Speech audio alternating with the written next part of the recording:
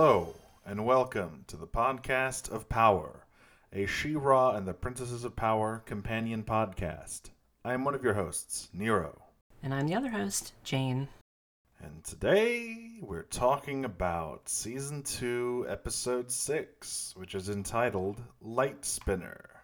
Yes, one of, I would say, the most important episodes in the whole series, frankly. It goes quite in depth into Shadow Weaver, her past, her present, and probably her future, but we'll talk about that after the spoiler zone.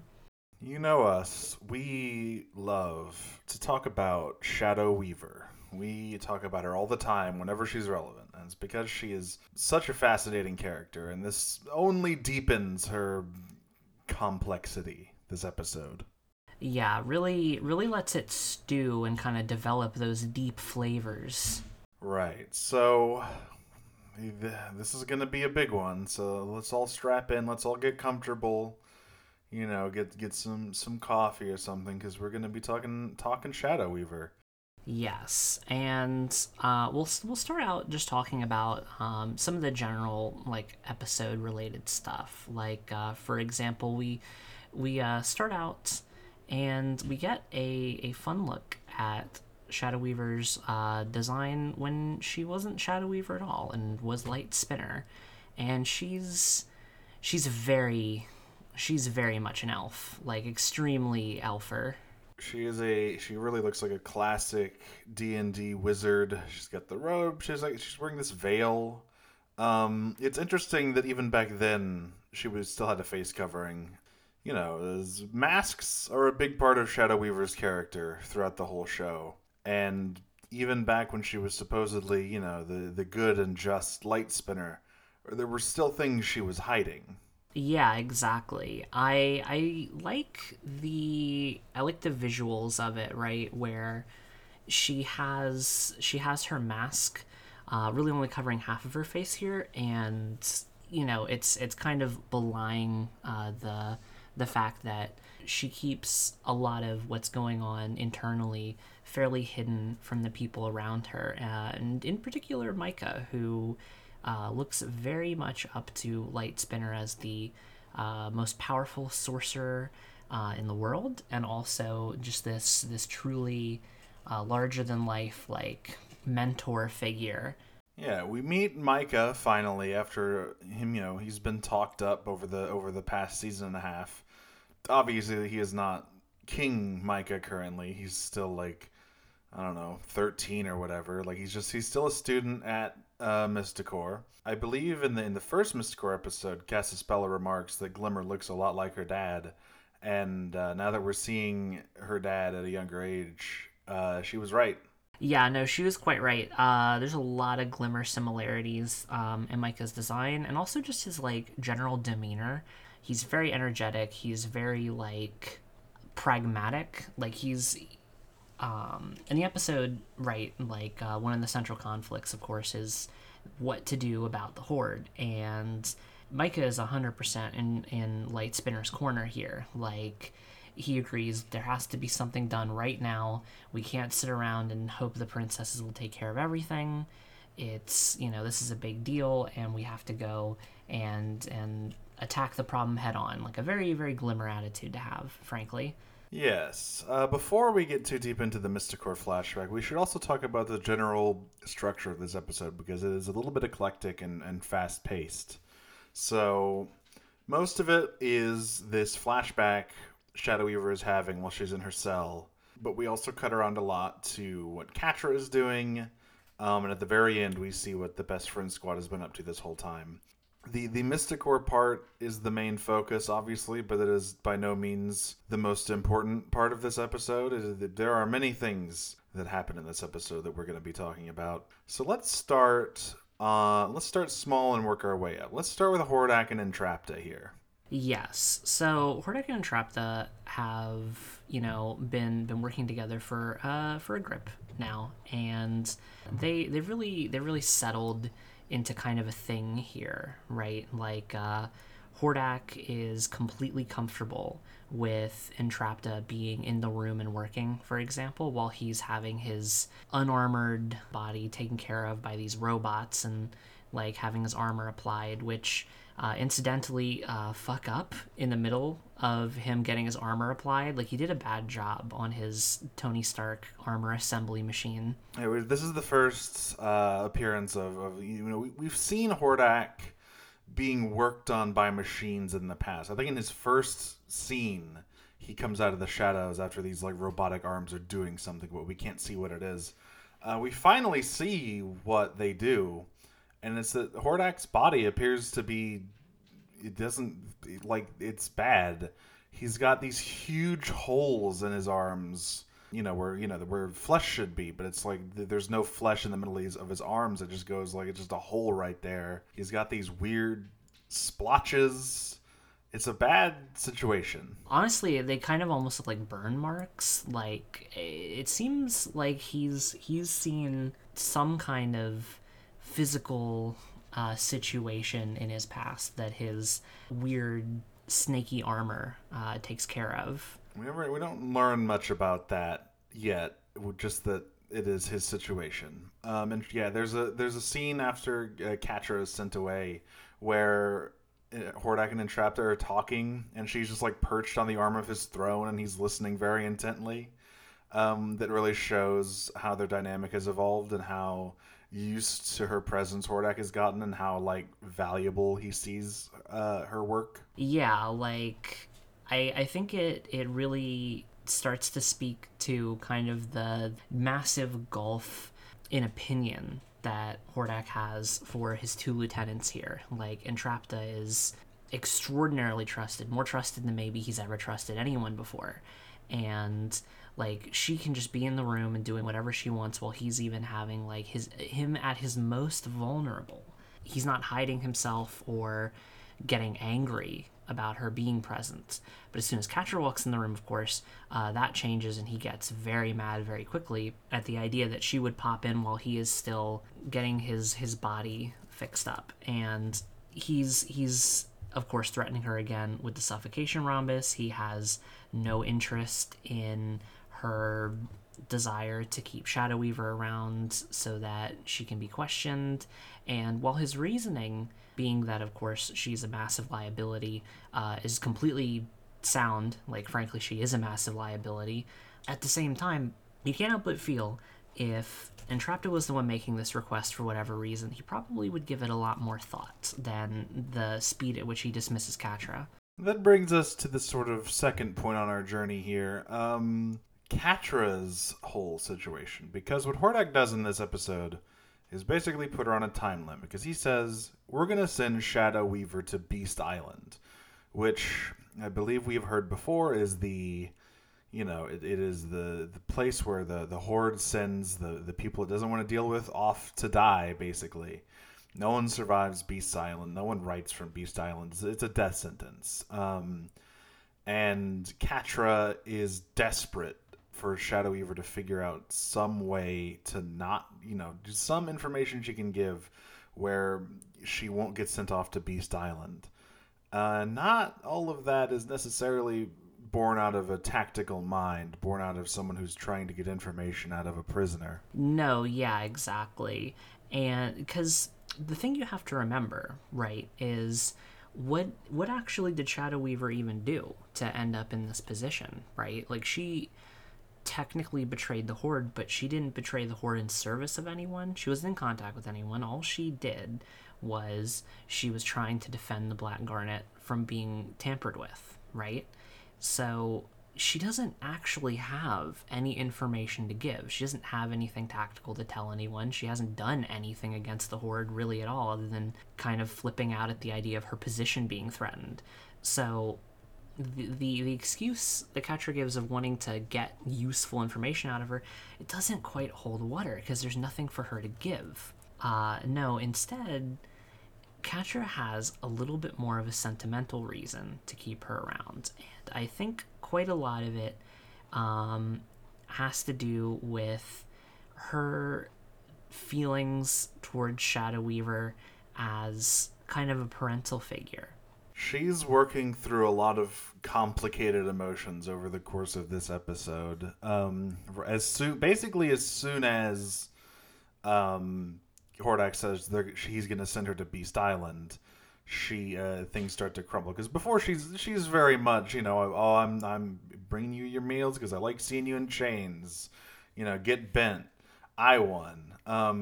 However, as soon as reality sets in that, oh, he's just gonna send her off to St. Helena, basically, she goes into overtime and she has to sort of think about, well, why do I really want to keep her around? And there's no real easy answer other than that it's complicated. It's very complicated. Like, Scorpia at one point actually finds her out on the catwalks as per the usual. Catwalks, which, by the way, were not exactly intended for a giant scorpion woman to walk on. They kind of don't survive very well. But, she ends up just more or less asking Catra, like, what possible reason do you have to keep her around even? It's not like either of you particularly got along. It's not like either of you...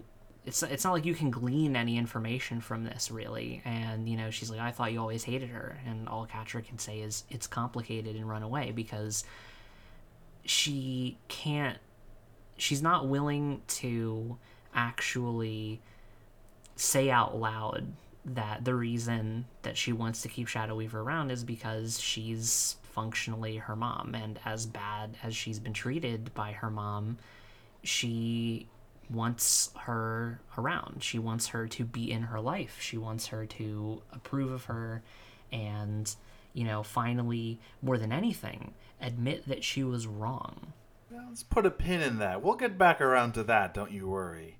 But before we do that, let's hit the actual flashback here, which is like the next tier up. The last scene is the most important thing in the episode, I think. So we'll finish on that. This flashback is Shadow Weaver's origin story. It's how she went from Light Spinner to Shadow Weaver. And it turns out what happened was that she just did the same thing she always does. She found someone bright-eyed and talented and convinced them that her ambitions were also their ambitions, and tried to use them to, better her own position and gain power. And it backfired spectacularly because she performed a cursed spell that made her into a magical parasite. Yeah. So this is the thing about Light Spinner, right? Is what I particularly like about sort of the way that she's handled is that she has this stark turn to the dark side, and quite literally a turn to the dark side, but it's also not necessarily like a good character turning bad. She always had this amount of darkness in her, which again, the whole mask situation is pretty representative of. But one of the things about that, right, is she has, like you said, she has her own internal ambitions that she is gunning for. She wants power. She wants as much power as possible. And her reasons for this are complicated, right? She obviously has a lot of baggage about feeling weak and feeling condescended to and feeling like nobody takes her seriously. But she also just wants to feel strong. But she also has her pragmatic reasons. The Horde is at the doorstep, the Horde is coming, and somebody needs to do something about it to take charge of the situation. But again, it's kind of means to an end for her. Like, it's all layers of justification. She has that, her desire and her lust for power or whatever, but while she's Light Spinner, all of it's kind of couched, I think even internally for her, by this sort of veil of morality. I want all of this unlimited power, but, of course, in service of the realm. I want to protect people. Obviously, I want to manipulate Micah for my own ends, but only because I think that he's so strong and he can handle all of the power and whatnot. Like, she couches her ambition in these moral terms up until the moment that she doesn't anymore. So yeah, like I would not, Light Spinner, when she is Light Spinner, do not mistake, dear listener. I'm not saying she is the same person as she is now. However, the signs are here. They're all here.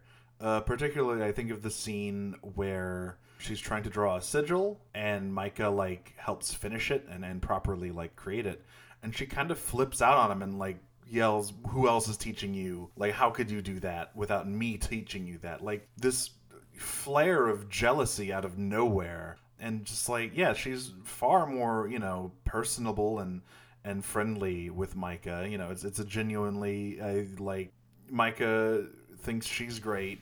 She, I don't know, is using him, but also seems to like him. Like, it is not quite as bad as her relationships with Adora and Catra, but this is the foundation of what she would become. And this spell of obtainment and the fact that the Mysticore Council just wouldn't listen to her is kind of what gives her the excuse to go over that edge, to step over that line and join the Horde.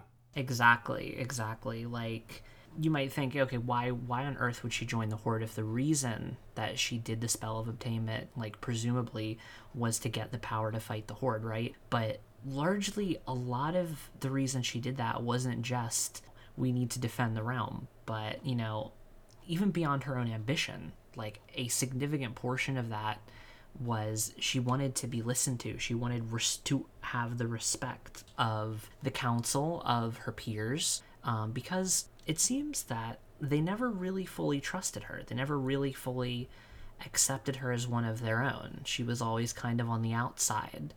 And she really thought that this was the opportunity for her to finally gain their trust, to finally be like, yes, I'm going to save Etheria, and everyone who ever wronged me and thought that I was incompetent or not trustworthy is going to idolize me. And it didn't happen.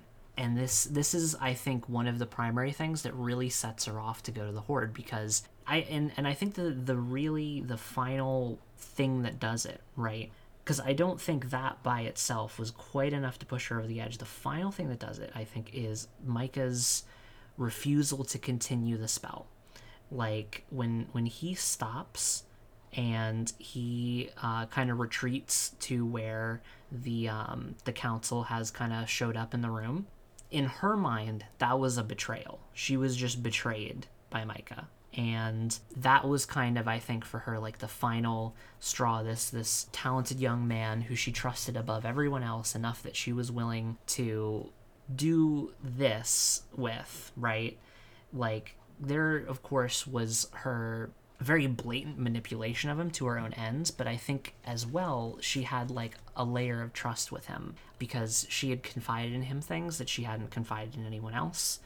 So you get kind of this like weird parental interaction between the two of them, particularly in the hallway scene after the council like rebukes her or whatever, where you kind of get her venting to Micah, and you get this kind of parent treating the child as the parent situation, if you get what I'm saying. It's interesting. It's an interesting dynamic that they have going on, and I think that, yeah, him deciding not to continue the spell of obtainment and kind of letting her get eaten by the like Cthulhu monster and turn into Shadow Weaver, I think that was kind of the final bit that drove her to say, you know what, screw all of you.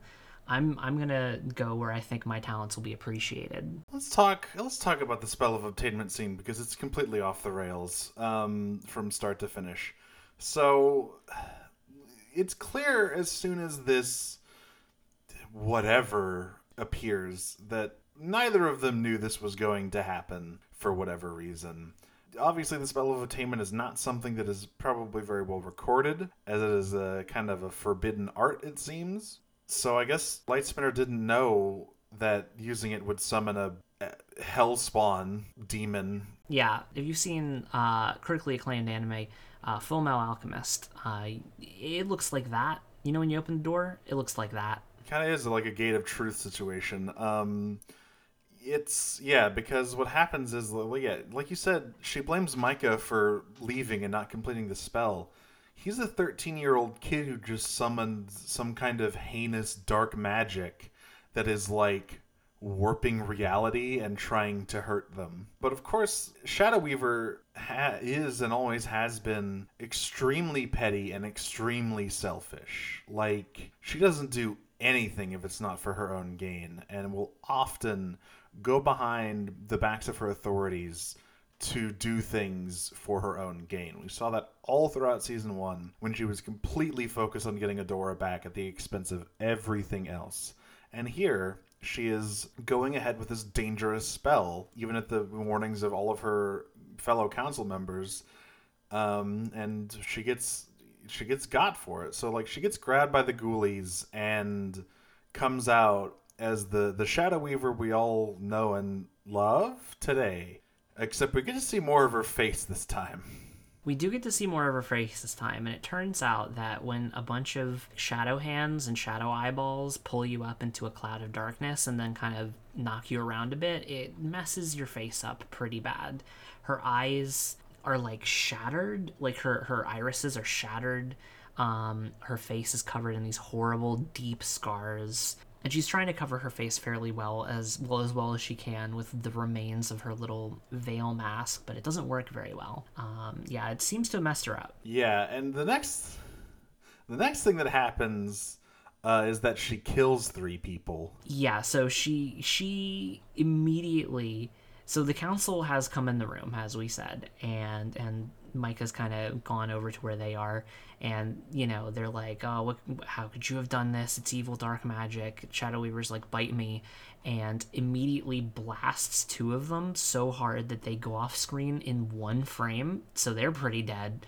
And then the head of the council gets eaten by an orb. She absorbs him like a power-up, essentially. As she is a magical parasite, this is apparently something she can do. She's quite scary in this scene. Yeah, like when we say absorbed and eaten here, what we mean is she grabs his head in an orb of darkness, and his whole body very slowly gets consumed by it, like head first, until he is gone. Yeah, it is dead. He's super dead. Extremely not alive. And she like grabs the orb and absorbs it. So like yeah, he's just like a power up. And then she has this moment like she's looming over Micah, just this horrible shade of twisted magic. And he's like, "Light Spinner, please." And all she does is gently touch his hair and then vanishes. Yeah, she really loves doing the face touch, doesn't she? Put a pin in that as well. Put another pin in that. We got a few pins this episode. Make a nice little pin board here. It'll all come together at the end. Don't you worry. Then we end with her like showing up to the horde. She looks sick as hell in this scene, if I'm being honest. Oh no, yeah, like she looks incredibly intimidating. She's like it opens up at night. There's like street lights in this horde street, and she's just emerging from the shadows behind them, and all of them are going out one by one, and these guards, these like piddly little guards, just are like, who goes there? What's the password? And she just grabs one and absolutely murks him, and the other one just drops their weapon. And she says, "I'd like to speak to your manager." And that's how she joined the Horde. Yes, that's how she joined the Horde. She said, "I'd like to speak to your manager." She walked into Hordak's office and said, "Hey, listen, let me help you." Or presumably, she's probably like, "Let me help you or I'll kill you right now." And of course, at the time, being that she just absorbed like the head of the Magic Academy, she probably could have. So I think it's probably time to talk about the end of this episode, eh? Probably time to talk about it. So earlier in the episode, Shadow Weaver and Catra are having a fun conversation, and Catra just asks her, right? She says, why Well, no. First, what happens, right, is Shadow Weaver asks Catra, why are you hand delivering these meals to me? You see, surely you have more important things to do. Surely there's more for you to do with your time as Hordak's right hand. But Catra doesn't really have an answer to that, other than oh, I like seeing you imprisoned. Yeah, and then we sort of move into the scene that I always talk about. Not I can't forget because it's a lot. Because they're in the situation, they're in this cell alone, and the question finally arises: why did you treat me like that? Which is a question that has been hanging over the pair of them the entire show thus far, and will continue to hang over them in the future. Shadow Weaver's answer is interesting. It is. We always say it's hard to tell how genuine she's being at any given time, given the character that she is. Yes. But manipulation, good manipulators will always use some truth, half the truth. It can't all just be lies, or else you find one crack and it all just completely falls apart.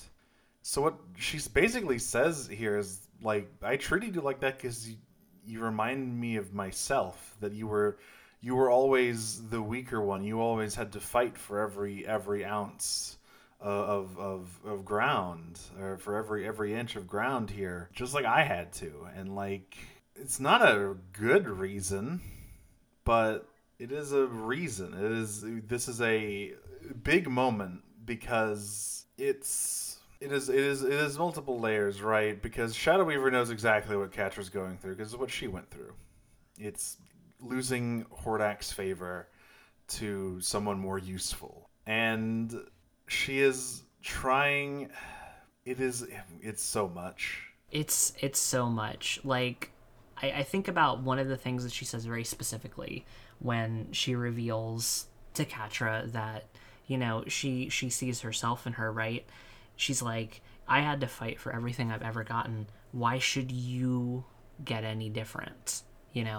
She's, as she always is, spiteful and jealous of all of the people underneath of her. She wants them to be every ounce as miserable as she is at any given moment. She cannot stand the idea of them having anything that she doesn't.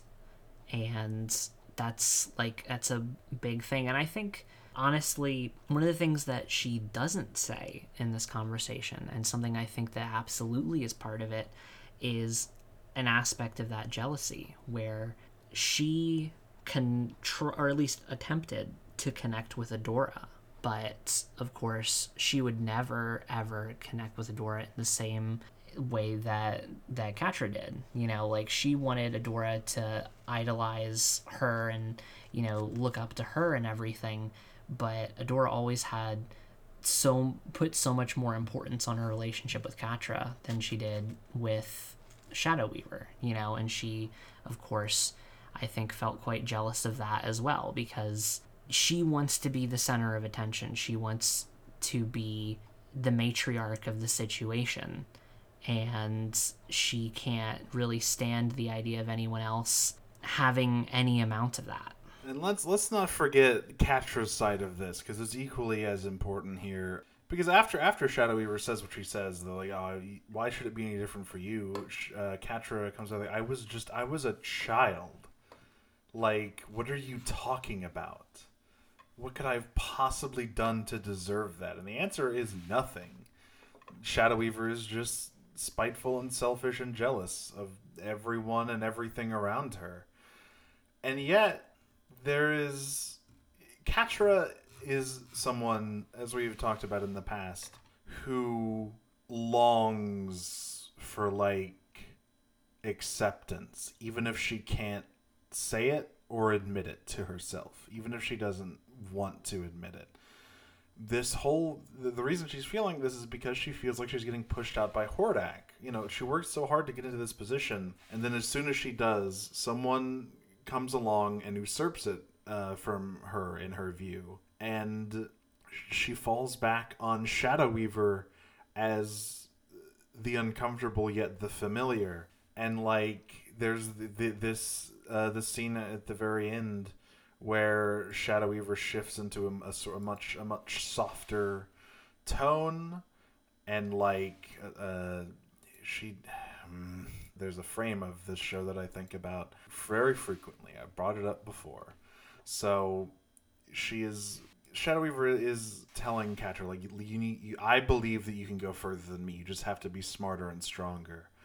And she grabs one of Catra's little tufts, like these little baby tufts around her head, the lighter gray ones, and then like puts her hand on Catra's cheek, and Catra just sort of melts into it, which we have never ever seen before. We've never seen her react like that to anything.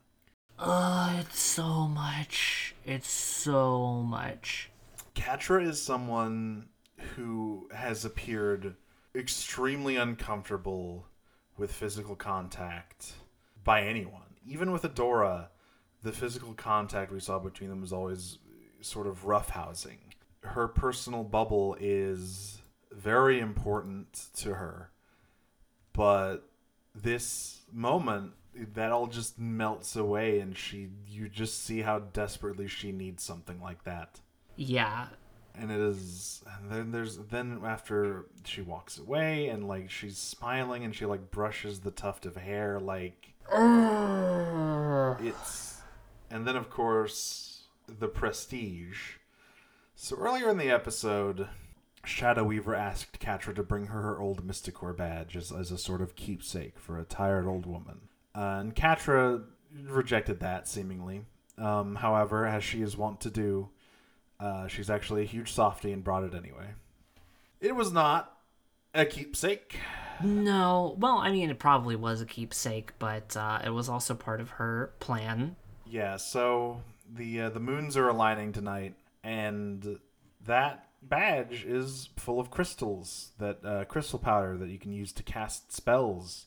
And she draws a spell circle in her cell and escapes into the night. Before she does, however, we get one more flashback. So this is the moment that she met Adora as a baby. She's working on the Black Garnet. She hears a baby crying and walks into Hordak's throne room, where he and a couple of his other Force captains have this baby. And he's looking very frustrated. He's like, I was kind of successful, but all I found was this stinky little bean. Take it out of, get out of my sight. Put it in the infirmary. But Shadow Weaver takes one look at this baby and says, "Oh, this one's special. This one's powerful. Can I keep it?" And Hordak says, "Go nuts." He's like, "Go nuts. Just get it out of here. I'm tired of listening to it cry." And as soon as she picks it up, it stops crying. Which is not necessarily a reaction I would have to looking at Shadow Weaver, but hey. Hey, listen, she's a baby. So far, all she's seen is a scary blue frog man with spikes and Hordak. So that's true. Her life experience is very low. I guess compared to those two, Shadow Weaver is very pleasant to look at. And so the thing she thinks of before she escapes is Adora, and she vanishes. And Catra comes back. And he's like, ready to, all right, I know it hasn't been long, but I'm ready to brainstorm some stuff. I want to help you get out of this situation. And yeah, presumably really not long after, like she probably like turned the corner and like stood around and had a moment for like 20 minutes and then came back. And I cannot stress enough, this is the happiest we've seen Catra since the first episode. Yes, this is the happiest she's been. It's a lot. Like, what?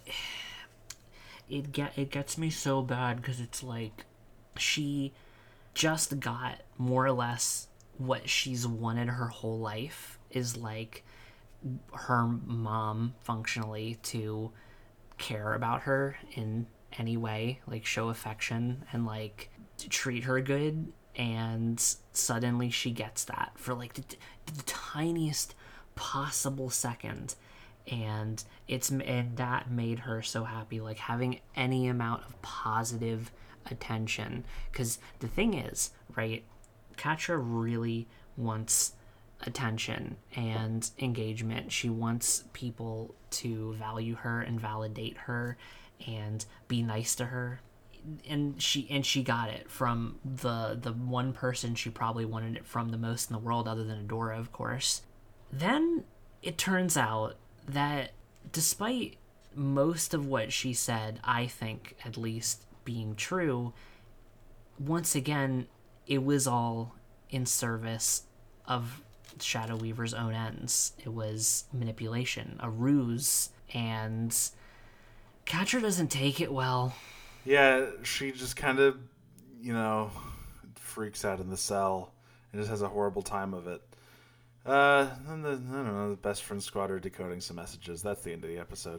That part really isn't that important. No, yeah, it's like a minute-long scene, but they figure out that the message says Serenia Portal Mara, and they're like, better figure that one out, gang. I can't remember if there are any other episodes that have no Adora or Bo in them.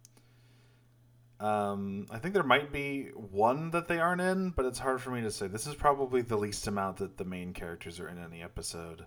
And yeah, so that's the end of Light Spinner. It's the end of Light Spinner, and it is a strong episode. It's also an episode that just moves along at an incredibly brisk clip. Like, when the episode ended, I was like, oh my god, is it over already? Like, it literally felt like a 15-minute episode, frankly, because it's just like so much happens at you so quickly. Yeah, a lot happens in this episode.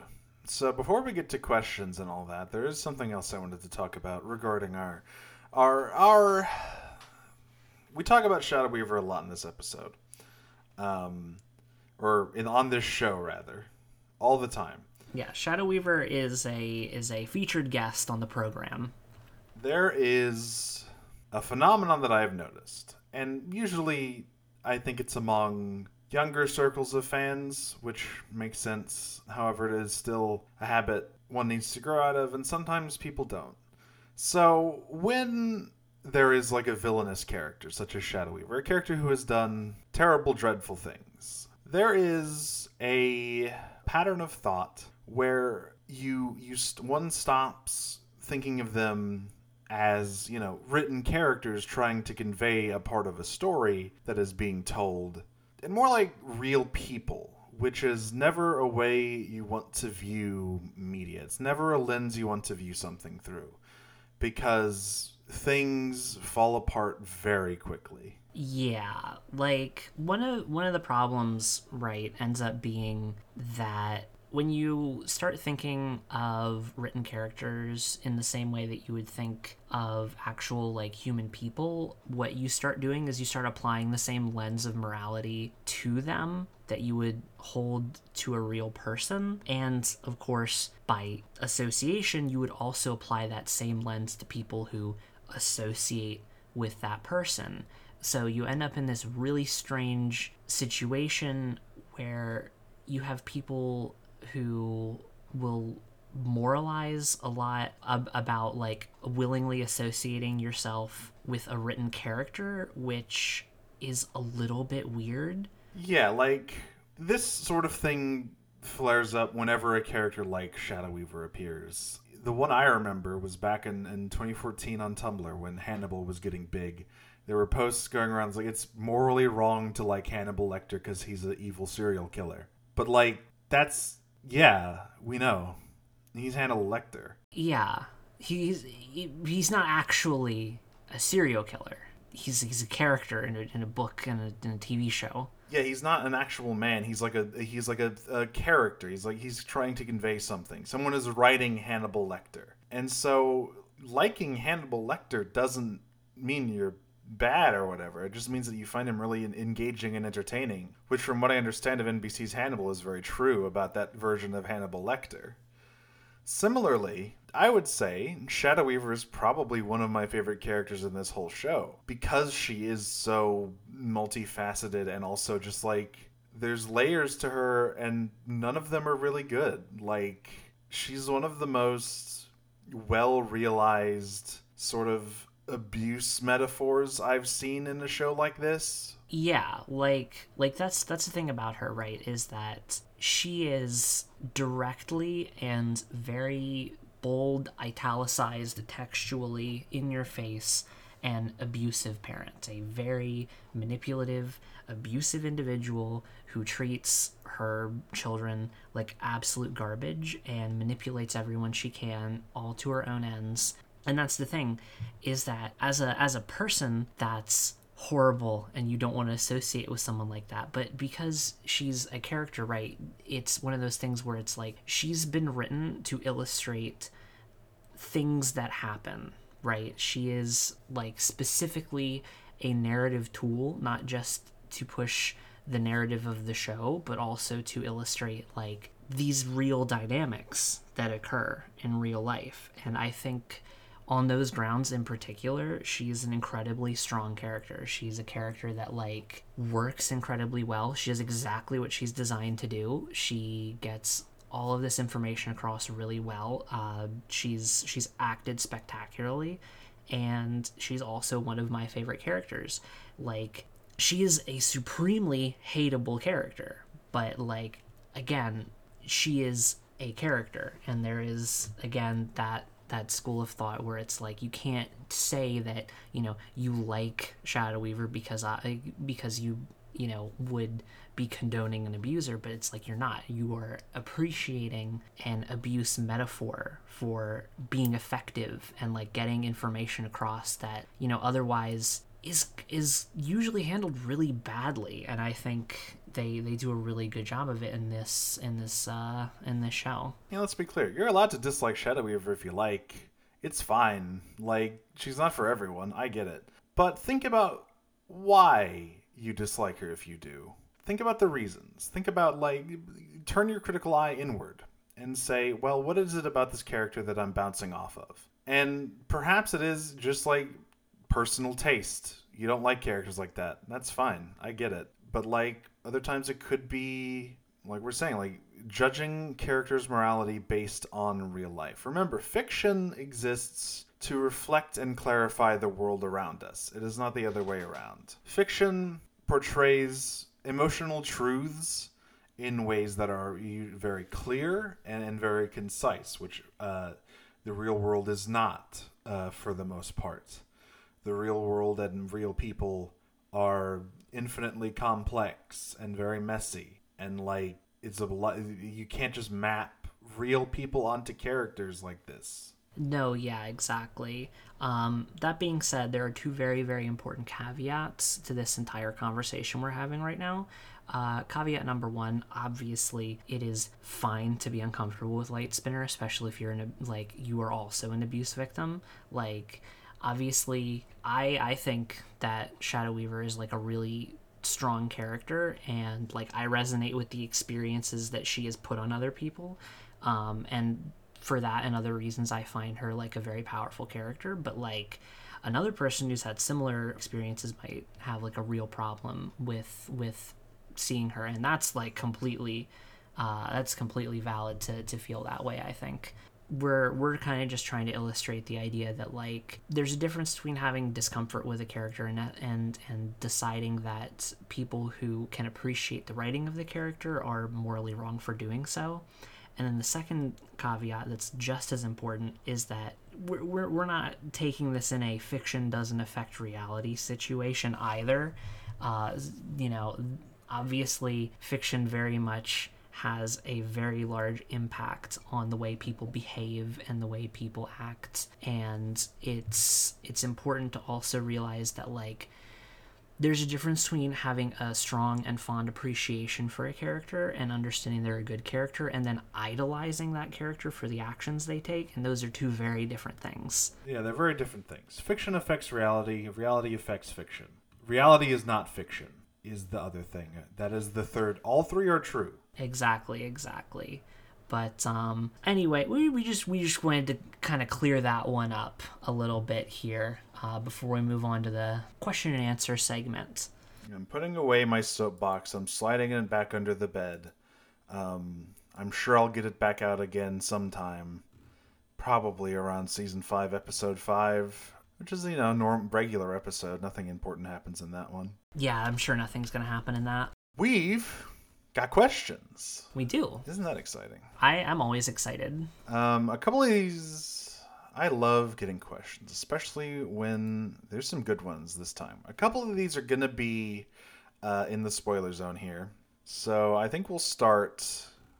Actually, look at this. I think 3 of these are going to be in the spoiler zone. So... Yeah, I think so. Are we doing... We're doing one. Yeah, we're if you want to hear these questions, go ahead and mosey on over to the spoiler zone. But we got one here from an anonymous curious Catra user who asks, "We see baby Adora in this episode, but we never see baby Catra. In your imagination, what would a baby Catra scene look like? I know exactly what it is." Didn't Noelle Stevenson do a tweet about this at one point? I think so. Wasn't she literally in a cardboard box? Yes, yeah, she was literally in a cardboard box that was found outside the Horde, and Dora was just instantly enamored with Catra and was like, my friend now. My friend now. My friend. Yeah, that's exactly the image I had in my head. It's a cardboard box left on the doorstep. Of course it is. Adora gets found by Hordak and brought home. Catra is just sort of tossed into the wind and ends up there. It's perfectly fitting. It really is. It really is. But with that, I'll end our pre-spoiler section.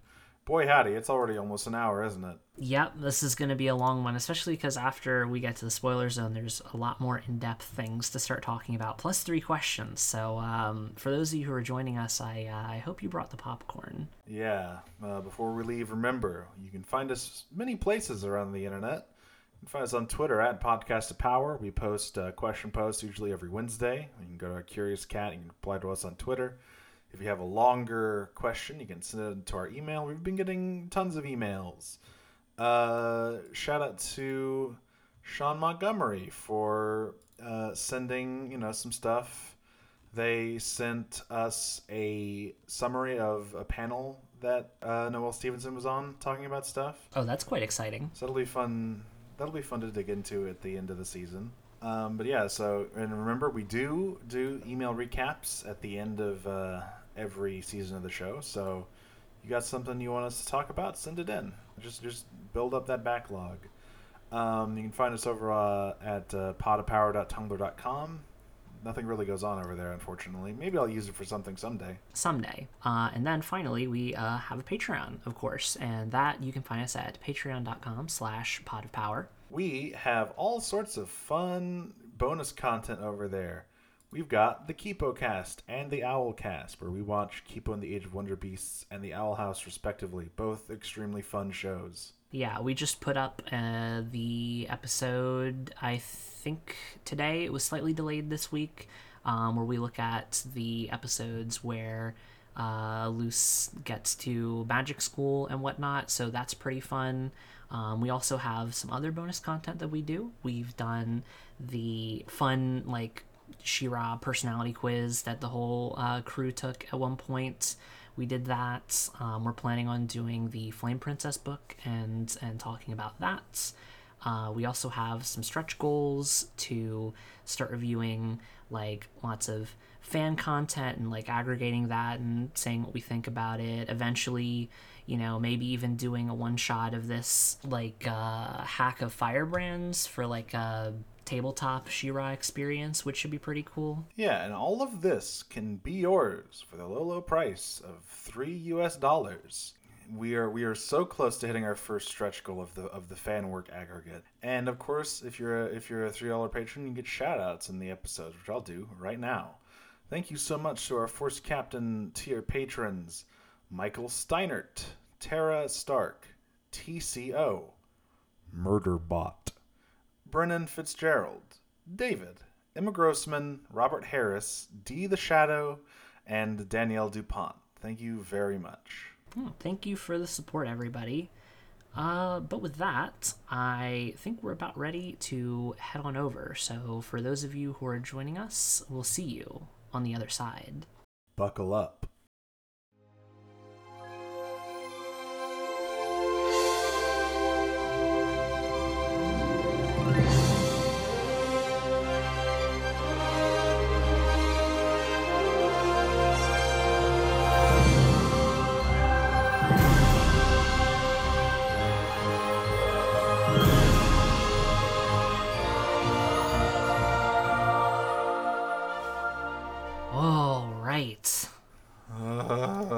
What an episode, huh? Do we just start with the questions, maybe?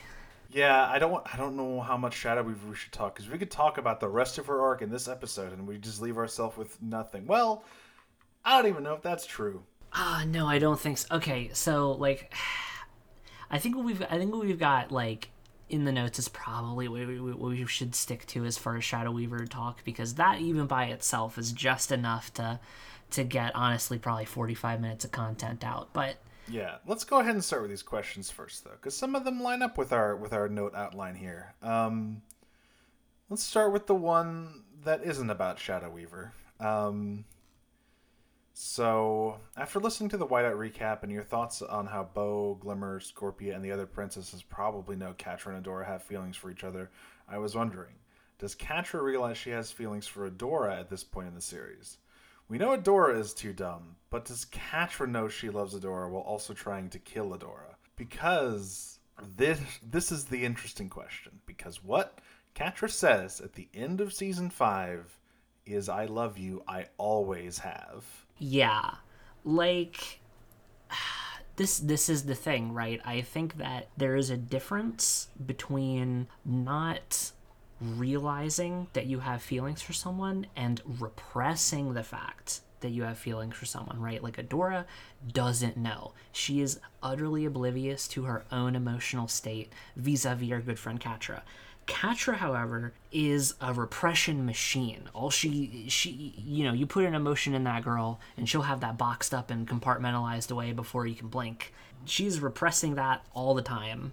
All the time. She has to for what she does. Yeah, like, it's interesting. She is repressing it. I don't even know if she consciously knows it sometimes in the series. Like, there's a lot that happens in this season in particular that we'll get to. There are people out there, there are weaklings out there who, after the third season wrapped up, were questioning whether Catra Adora was going to happen or not. Fools, every single one of them. True fools. Like, foolish of you to question the machinations of this show. Utter buffoons. You let a little bit of apocalypse causing think that's not gonna happen. No. But yeah, it's I don't really have an answer.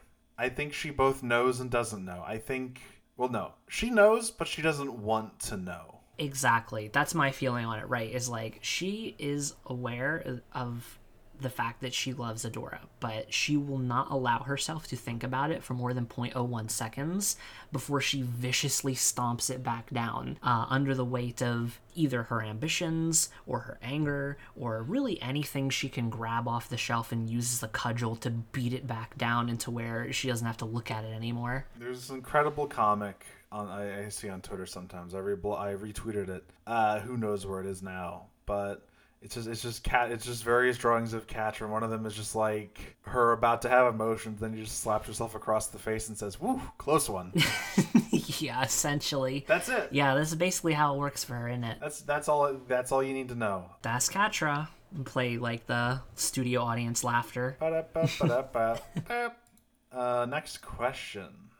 This one is Shadow Weaver related. Anonymous Curious Catra user says, "I have a terrible memory. I think I already asked this. Shadow Weaver touches Catra's hair tufts while in the jail cell. Then she escapes after manipulating Catra. Catra cuts off her hair tufts in season 4. Noelle says this is because Shadow Weaver touched her hair when manipulating her. In what ways do you think that this betrayal changed Catra? To Catra, was the abandonment by Shadow Weaver worse than abandonment by Adora?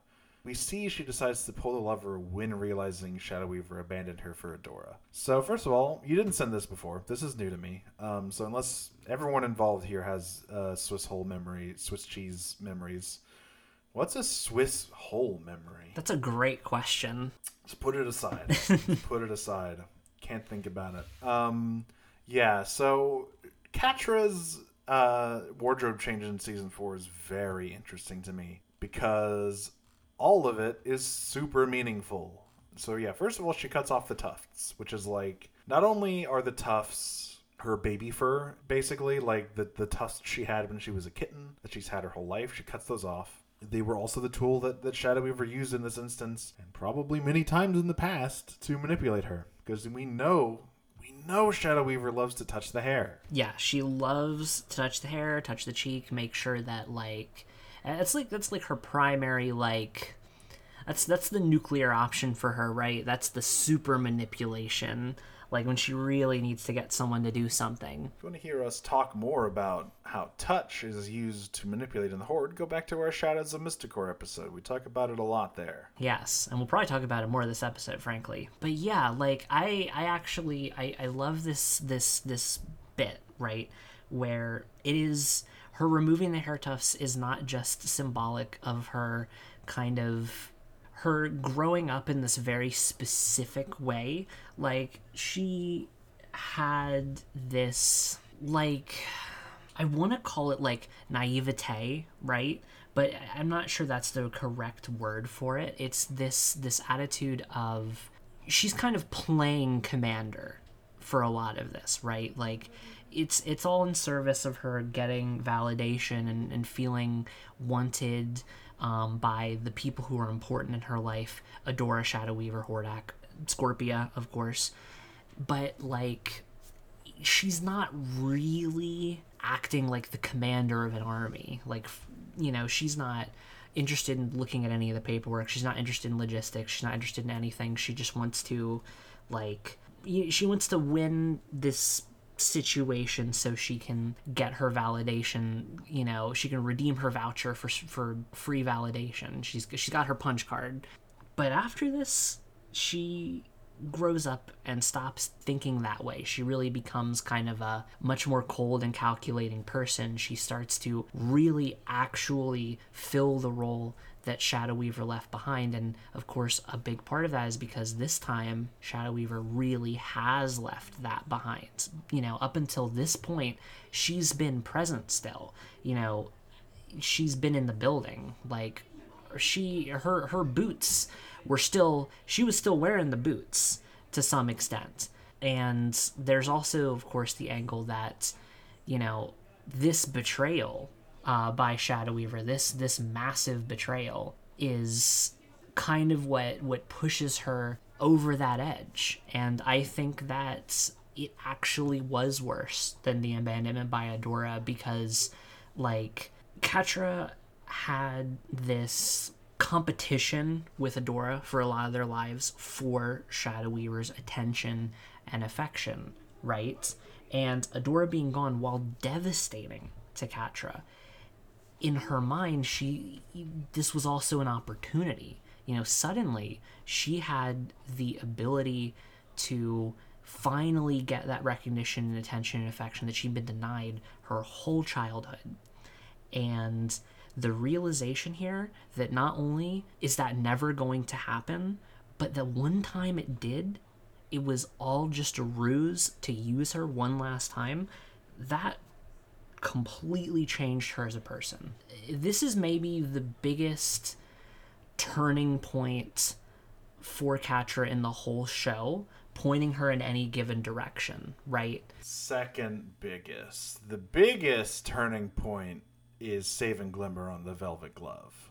See, I'm not sure I agree, though, because the thing is, at that point, she's already started turning a little bit towards the side of wanting to help Glimmer, because at this point, right, the original Horde is functionally dissolved, and she's on the Velvet Glove in a very hostile environment that she is realizing more and more by the second is dramatically more hostile than she could ever imagine. And she has no hope of actually, like, integrating into this structure of command. At that point, she was already kind of looking for an out a little bit. Here, though, I think this ends up being the biggest turning point, because this is what kind of turns her from being, like, still somewhat of a coaster, right? She's still kind of coasting along, just doing these little plots of hers to try and win these individual battles, but not necessarily a war. Whereas, after this, she really completely goes down the bad path. Like, she was on the sidewalk. Now she is in a car going down the highway at about 95 miles an hour. I suppose that's true. Yeah, I was going to say The Shadow Weaver thing is less. It is a turning point, but it is also like a lock in of her path because she pulled the lever and she is following that road to its conclusion, which is not good for her or anyone at all, really. No, it is the worst possible decision for absolutely everyone on the whole planet, frankly. But, well, she'll find that out soon enough. So our last question from an anonymous curious Catra user. Shadow Weaver wears a mask at all times. Catra also wears a mask at all times. We see similarities between them as characters. Having a mask is another similarity. Catra willingly takes off her mask one time in Season 4 to cry, and also when she sleeps / is having PTSD guilt dreams, and doesn't wear a mask as a child. Shadow Weaver only lets down her mask when being very vulnerable, like Catra was in Season 4, or when forced to take it off, just like Catra was in Season 5. Can you talk more about Catra's mask in particular? I haven't heard people talk about it before. So Catra's mask is something I think about a lot, because you're right, anonymous asker. I don't think people talk about it enough. It's very obvious. If you the mask is different than Shadow Weaver's, obviously, because Shadow Weaver's covers her whole face, because that is who she is. She is always concealing her true motives and ambitions behind all of these layers of manipulation. Catra aspires to do that. However, she's not very good at actually hiding her emotions. And so her mask just kind of frames her face. It is a framework sort of that she works herself around, that she operates around. And the mask is present, like this asker said, the first time she wears it is after the teenage segment of the flashback in Promise, where there's that training montage. So she's not wearing it in that, I don't believe. She is wearing it the first time we see her in the series proper. The mask. So Shadow Weaver's mask. Let's talk a little bit about Shadow Weaver first. We've talked about her mask, right? She starts off, the mask is pristine. Catra cracks the mask at the end of Season 1, and that is how she is right now in Season 2. Her mask is cracked. The veil is starting to become lifted, which is why there are these moments of truth slipping through in her manipulations. This is why she's sharing these emotional statements with Catra. She gets brought, she takes herself to Bright Moon. The mask is still cracked. She is still telling the truth to Adora and the crew. Season 4, the mask is fixed, and she's right back to her old tricks with Glimmer. Back to the same old stuff she's doing all the time. Steering someone young and talented towards her own ambitions, using them as a tool. Except this time, it doesn't work as well because turns out Glimmer's ambitions are even more powerful than her own. Then Season 5. She willingly takes off her mask right at the very end before she explodes and sacrifices herself to save Catra and Adora. And that's the story of Shadow Weaver's mask. And quite a story it is, really. Like, the masks really frame the characters' arcs, I think. They follow them the whole way through. And you get to have this very clear visual understanding of a character's internals through the mask as metaphor technique, and I do love the usage of it in this show. I would also consider, frankly, the hair tufts to kind of be part of Catra's mask, like part of her facade, really. Like, they are also framing her face in this way, but like they're the contrast to the sort of like circlet that she has. It's the contrast to it. She has that framework of trying to be like Shadow Weaver, to be the one who hides her emotions, but she's still a child, like a bit. She's still young, she is still naive, she still has like this outlook, this childlike outlook of things, and she still places so much importance on her like emotional connection to these people in her lives. But of course, next season in Season 4 they get removed, and you start to see her really start taking that role more seriously. The mask, of course, in her design in season 4 is much more pronounced than it is previously as well. Yes, because she has slicked her hair back so that the mask is now not framed by the hair, but is framing her hair. And she is constantly smoothing her hair down in season 4. Seasons 1 through 3, it's always just a huge mess. Like, it's a big poof. It's all fluffy. Season 4, she is putting forward a facade of professionalism and calmness at all times. But it's just that. It's a thin facade.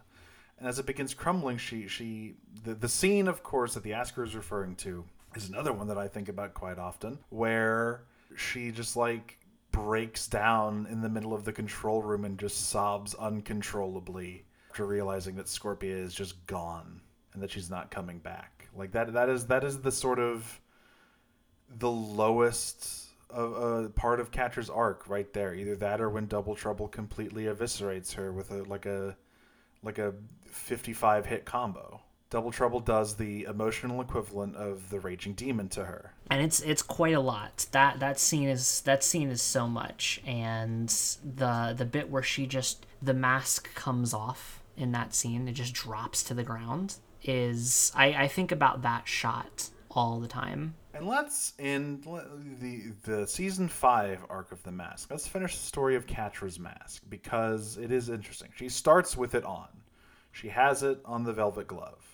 She is still trying to project this facade that she was in season 4. But Horde Prime sees right through everything. Horde Prime sees all. Horde Prime knows all. And she quickly finds herself drowning in this new hierarchy. She can't stay above water. So instead, she rejects it and does, like, the most impactful thing she can. She saves Glimmer to save Adora. And in doing so is captured and chipped by Horde Prime, who takes away the mask, because in his mind, she is now pure. She is now, like, her perfect form. She has no need of a mask. She has nothing to hide from him. She has nothing she can hide from him. Of course, she is saved, because there are things she can hide from him. There's always something you can hide from Horde Prime. When she comes back with Adora, she no longer has the mask. Why is this? You know, you could say, oh, well, she lost it on the ship. That's not no, wrong, incorrect. Technically correct, but not the right reason. She doesn't have the mask anymore because she has made the commitment to be better, to be more open, and to be more vulnerable with Adora and her friends. Exactly. There's a scene in particular that really, really just super heavily just is on the nose about it, and it's during the scene when they're on the planet that they find the planet they find Milog on. The planet they find Milog on. I know that scene. It's so good because it's one of my favorite scenes in the whole show, frankly. She's just, like, trying to keep her emotions calm because, of course, she's trying to, like, calm down this giant animal, this giant freaky animal they don't know anything about. And she apologizes to Adora, and she's like, listen, I know I get angry. I'm trying to work on that. And Adora just, her eyes go huge like dinner plates. She's like, you are? Aw. And yeah, it's like, because Catra's being emotionally honest with herself, and that's Milog is an extension of this, because Milog makes it so that she can't hide her emotions anymore, because Milog embodies her emotions in every way. Yeah, their connection is, like, empathic, right? Not really telepathic, but empathic. And so, yeah, Catra's mask is very important, and I'm glad this curious Catra user asked about it, because I love talking about Catra's mask. The technical last appearance of Catra's mask is in the Season 5 She-Ra transformation, where she takes all of the aspects of her friends into herself, because she's a shonen protagonist now, which is very good. Yeah, which owns and is awesome. And also, actually, I would say, in fact, has its own meaning, because I think that in season 5 in particular, when she has the Catra mask on, she is hiding her own emotions a little bit more than she normally would, because a lot of it is very confusing for her, and she's hiding them from herself just as much as she is from everyone else. And you will note that in the Heart Part 2, she does not have that mask on when the scene happens. You're so smart. I just realized that. I was like, oh my god. We're all learning new things every day. Yeah, it does seem like the show is good still. They sure put some thought into it, didn't they? They sure did. All right, yeah. Let's see. Do we want to hit anything in our notes? What do we got here? I mean, we got it right. Let's see. Let's talk about Micah. Let's talk about Micah because Micah is a very interesting aspect of Shadow Weaver's arc. Oh, for sure, for sure. So Micah kind of gets the least amount of time to reckon with Shadow Weaver due to him being reintroduced so late in the series, which is like, I get it. There's so little time and there's so many things you have to do. They do a little bit with it and it is interesting, but I would love to see it extrapolated out. Her dynamic with Castaspella is kind of an extension of that. But Micah is the chronologically probably the first person she sort of has this parasitic relationship with, right? He is the example. And who's the last one she has that kind of relationship with? Well, it happens to be his daughter, which, you know.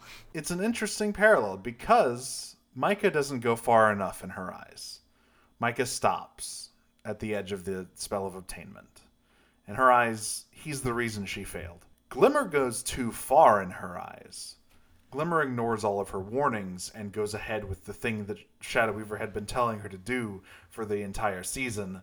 And then Shadow Weaver realized, oh no, I've really screwed the pooch on this one. Yeah, really fumbled that football, didn't you? So it's fascinating that they are the two bookends to this kind of aspect of Shadow Weaver's arc.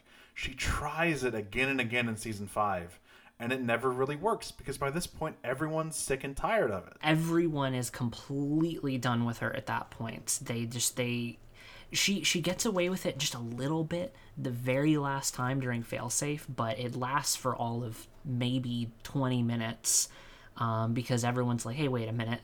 And Micah, I don't want to talk too much about his future character because I want to talk about it when he shows up. I think he's a really fun character. He is. He's really good. I also wish he got a lot more time in the show, but I understand why he didn't. There's so many things to juggle, and ultimately you have to decide what you're going to focus on if you don't want the show to become a giant sprawling mess. Steven Universe. Yeah, naturally. Yeah, so Catra and Shadow Weaver, I think we've covered that fairly well.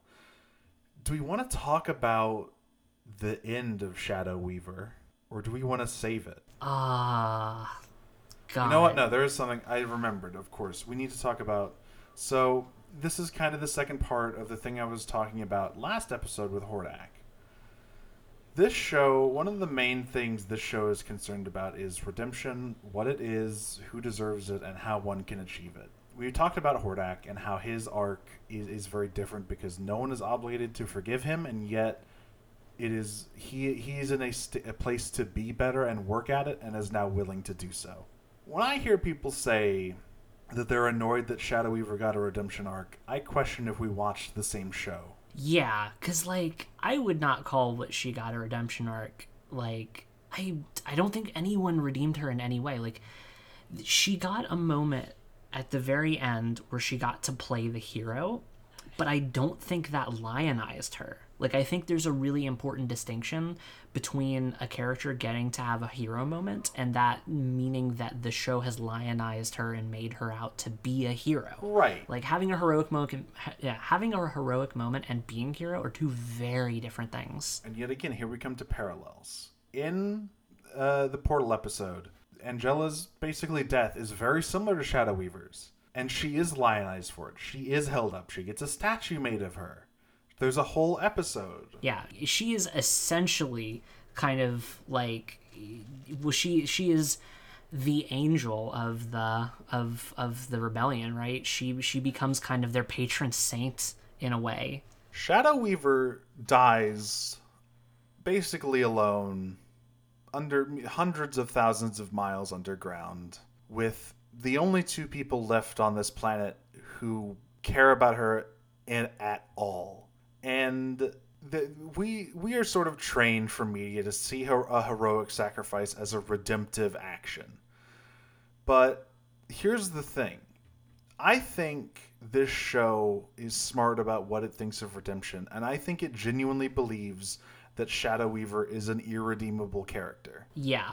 I agree 100%. I think that Shadow Weaver is a totally irredeemable character, and I think very specifically the thing that cements it for me, like the textual element, because obviously there is a very heavy like implication and theming and subtextual element that explains why this is not, while this is a heroic sacrifice, it is not a hero moment. The line that is very textual that does cement it is the bit where she turns to Catra, is the last thing she will ever say to a human being in her life. She could say anything. She could say, I always cared about you, good luck, anything. She says and chooses to say, you're welcome. Maybe the most spiteful thing she possibly could have said, frankly. And that, I think, really illustrates exactly what her emotions were during that scene. It was her playing the hero, but not being the hero. It's truly the most Shadow Weaver thing that could ever have happened. Yeah, the last thing she says, you're welcome. Like, for what? Like, there's so many things that she's saying you're welcome for, right? But none of them matter. Shadow Weaver did do one truly selfless thing at the end of her life. It's the only good thing she could have done at that point. And that is removing herself from Catra and Adora's life permanently forever. What Shadow Weaver's death isn't a redemption, it's catharsis. Like, she is not being uplifted by anyone, let alone, Catra and Adora, who are the only ones to witness it. No, she is being excised from their life in the most explosive and dramatic way possible, which allows them to move past her. Because up until that point, she was always still there. She was always, as soon as they got back to Etheria, she was back doing her old stuff over their shoulders, manipulating them. She's not there anymore. There's not even a ghost of her left. There's literally not a trace of her left except her shattered mask. That is it. Yeah. It's one of the more powerful things in the show, I think. And I think it's really important to understand that, this is her functionally being excised from the lives of the characters that she's been a parasite on this entire time. And that, it's definitely not a redemption as much as it is just it's an acknowledgement of her finally doing the one really singular good thing she ever did in her whole life. Like we said with Hordak, it's not a proper redemption. With Hordak, it is an opportunity to work towards it. And whether or not people can forgive him is up to them. But the point is that he can have a life outside of Horde Prime. That's why that moment comes with Adora burning Horde Prime away, and him that moment of clarity. Similarly here, it is also fire that gets rid of every trace of Shadow Weaver. And the third point of this redemption Triforce is going to be coming a bit later. We're not going to talk about Catra yet because there's a whole season about that. Yes, there's a whole season for it, but we'll get there. But it is the most important arc of the show. It is the central theme. It's the central theme of the show is Catra's redemption and what it means and why it happens. A lot of people say, Zuko's redemption arc is the best in any show. I don't think that's true anymore. No, I don't think it is either. And especially because you have to remember Zuko's redemption is very specifically Zuko's redemption is very important, but I wouldn't call it the central axle upon which the entire show spins. It is the central axle of this show, I think, very much. And it is a long, complicated machine that just chugs along and really takes every second to drive the points that it is trying to get across as hard as possible, and it works really well. Yeah, and this is not to say that I think the Zuko arc is bad. I just think that this is a more exemplary example because, like you said, it is the thing. Zuko, that it's very important for Zuko's character, but he's just one out of an ensemble cast. Yeah, exactly. Like Zuko's arc is of course one of the best of this show's, like, I guess you can call it a contemporary, like it's like genre maybe. It's not like it's temporary. It's in the same sort of circle, right?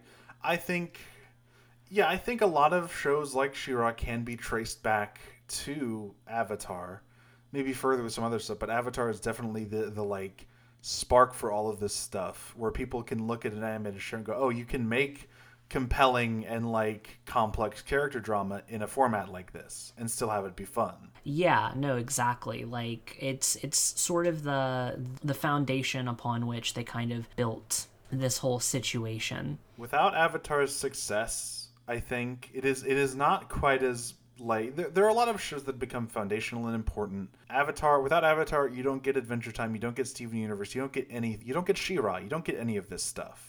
Avatar is one of those things that people can point to and say, "Look, they did it. We can do it too." Yeah, and they can improve upon it. And I think in a lot of ways, the Catra arc is an improvement upon the ground that the Zuko arc kind of laid, right? Because there's problems with Zuko's arc, and of course there's problems with Catra's arc. But I think a lot of Catra's arc is kind of an answer to the issues that Zuko's had. Zuko is... I need to rewatch the show. Yeah, Zuko's arc has a lot of gaps and a lot of problems. Catra's arc, the flaws in it, I feel, are not necessarily gaps as so much as they are purposefully put there, because Catra is very purposely a very flawed character who ultimately the show believes still deserves redemption.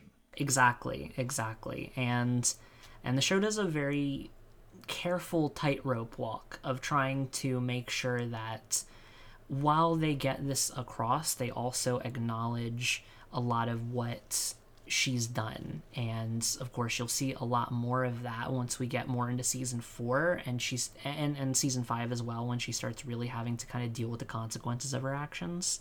Season 4 and season 5 are like they're the best seasons of this show by far. They're just so good, and chief among them is because Catra is extremely central to those seasons. Like, she's always the secondary protagonist of the show. She is the second lead. Like, that is just the truth of the show. But she is centered more than even in 1 and 2 in seasons 3 and 4. Exactly. The show is basically a very careful waltz with our two heroines here. But we'll save our more detailed thoughts about Catra's arc for when we get there. Yes. We can't pick all the fruit off the tree just yet. We have to save some for later. We do. It's, savoring your meal is an important one, but it's a very good one at that. But yeah, that'll about do us, I think, for this week. It's a long one. It's an intense one, but that's just the kind of episode that Light Spinner is. Next week, probably going to be lighter, because it's a lighter episode. It's about Bo's dads. Yeah, and everyone loves seeing Bo's dad, so you're gonna have a fun time with that one. I know we will. But until then, I have been one of your hosts, Nero. And I've been the other host, Jane. And we'll see you on the other side of Podcast Spondos.